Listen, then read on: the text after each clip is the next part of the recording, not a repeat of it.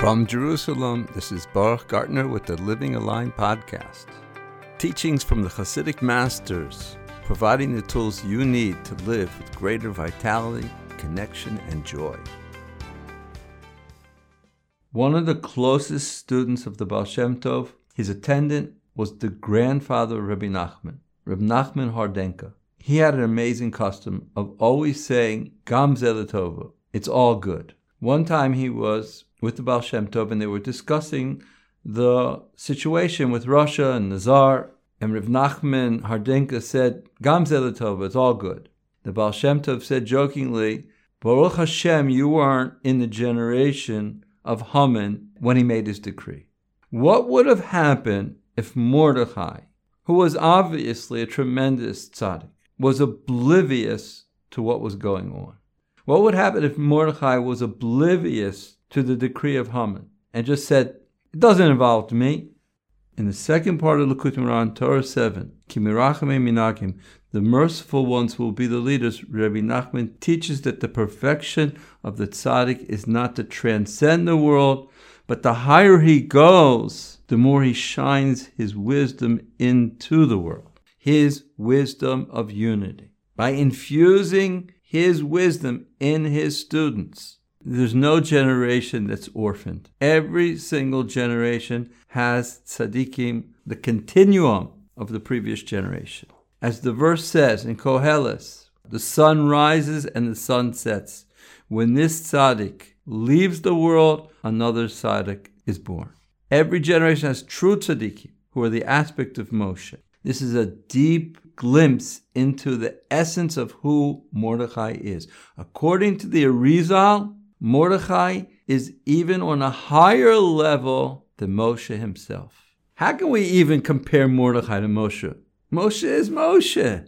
But according to the Kisvei Ari, Mordechai is more expansive than Moshe. He's Rav Chesed, expansive loving kindness. And that's the expansiveness of Purim. But how can we understand that? The idea is that each tzaddik is on the shoulders of the previous generation. When it says that Moshe Rabbeinu passed away on the 7th of Adar, and Moshe Rabbeinu was born on the 7th of Adar, we talked about the idea of the burial place of Moshe as Moshe goes to a higher level. I alluded to another way of thinking about the birth of Moshe. Haman didn't know that on the day that Moshe passed away, he left his das in the world.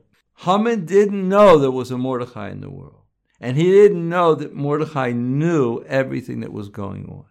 Each word is a code word. He knew is das. Everything, kol, is also a code word. Kol means everything that's in the heaven and the earth. He had this expansive consciousness of knowing the highest of the highs and the lowest of the lows. On Friday night, I was reminiscing with my oldest son, Yisrael Nachman. Way back when, on Purim, we would climb the stairs up to the top floor of this old Meir Sharm apartment, where the great tzaddik Rav Yaakov Meir Shechter lived. And each year he would repeat this word that made him the well-known tzaddik that he is today. The holy Rav Yaakov Meir Shechter says, a person not only has to have emunas chachamim, belief in the righteous, but he also has to have emunah, faith in the wicked, to believe that there are people who are actually plotting at all times against God, His Torah, and the Jewish people. According to Torah, Amalek is alive and well. And from inception, from day one, the Amaleki people covered their identity. They appeared as Canaani. That's their essence. They do not fight straight on. They fight behind the mask. The same thing happened in the days of Shaul. The king of Amalek, Agag, appeared to be a gentleman. No one could fathom that the sophisticated Germans could perpetrate such atrocities against the Jews. And today, 80 years later, we are so much more sophisticated. It's so much easier to hide behind a mask and mix up your opponent. Most of the world doesn't even know that we're at war. Not only does a person have to have emunas chachamim, belief in the righteous, they also have emunah, belief that there's people who are wicked. You cannot be oblivious of such a thing. And if you are, you're not a real tzaddik. But Mordechai knew. Only those with wisdom of Kol, all that's in the heaven and the earth, know the plans of the enemies behind the masks. And believe me, they exist today big time. So what is one to do? How does one fight an invisible enemy, especially in such a mixed up world of disinformation? In Likutei Halachos, the laws of gifts, number 3, Rabbi Nassan teaches that one needs to go in the footsteps of our forefathers, also in the ways of Mordechai. Listen to these powerful words. Therefore, this war is the most difficult war in the world, the war against Amalek. He is the one mixing up the world and making it impossible for us to discern where the truth is. We live in a generation where falsehood appears to be truth.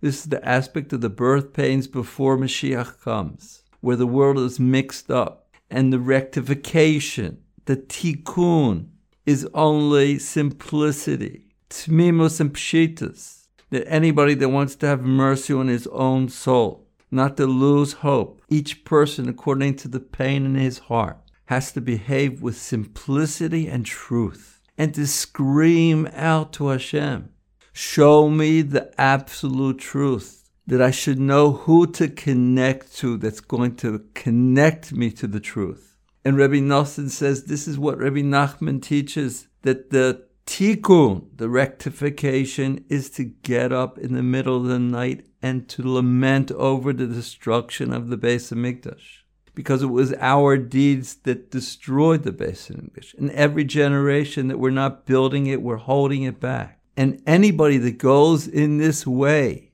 the derech hayoshan, the old way, the ways of our forefathers, to get up in the middle of the night and introspect and to lament over the destruction of our own personal souls that caused the destruction of the Beis HaMikdash, and to scream out to Hashem as is fit, then certainly he will merit to know the absolute truth. Somebody who desires truth, they give over to him an angel of truth.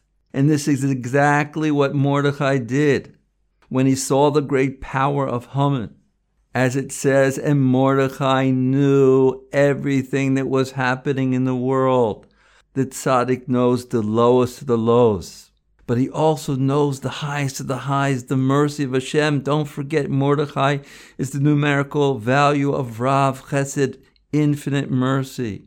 Mordechai is the aspect of the Tzadik of the generation. And he knew how the accuser messes up the world. And it's impossible for a person to know where the truth is. So Mordechai tore his clothes, and he went out into the city and screamed a bitter cry. And all the worthy Jews followed in the footsteps of Mordechai. And on Tainus Esther, we can align with the prayers of Mordechai and Esther. We have to believe that there's no orphan generation. Still today, there are simple, holy people that are going in this way. And it's my mission to connect the world to these people. There is a real problem and there is a real response, a tikkun chatzos. This is what I've been trying to do, to bring down these ideas to the world. These are lofty, lofty ideas. The people in the generation of Mordechai laughed at him.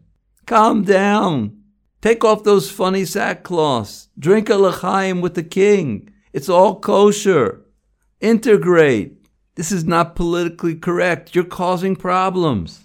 But Mordechai knew. He knew that this was the tikkun. Hashem transforms all that lament over Zion, per tachas efer, splendor instead of ashes. It's clear to all eyes through this story that the man that donned the sackcloth, that didn't care about his honor, in the end, and Mordechai goes out in front of the king in royal garments. This is splendor instead of ashes. It's clear Mordechai knew. He was going in the ways of the forefathers. The first redemption was through Chatzos Laila, and the story of Purim turns around in the middle of the night when the king can't sleep. The king can't sleep because there's no Beis Hamikdash. This is the turning point, the hour where the Chut Shel Chesed, the loving kindness, is aroused. This is our secret weapon. And so too, hundreds of times in the Zohar, it says that the final redemption will be through Chatzos Laila. There's an idea that everything will turn around for the best. This is an amazing story. We go from the darkest calamity, the decree of Haman, and in a matter of years, the son of Esther of all things builds the second temple within a matter of 15 years. V'nahafochu, don't give up. There's hope. There's a rectification. And in the merit of all these tzaddikim, the verse that I say every night will come about.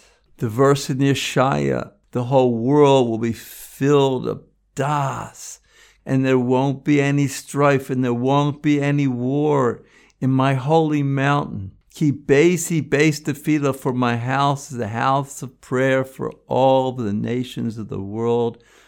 There's an idea that everything will turn around for the best speedily in our days. Always stay connected and subscribe now to the Living Aligned podcast.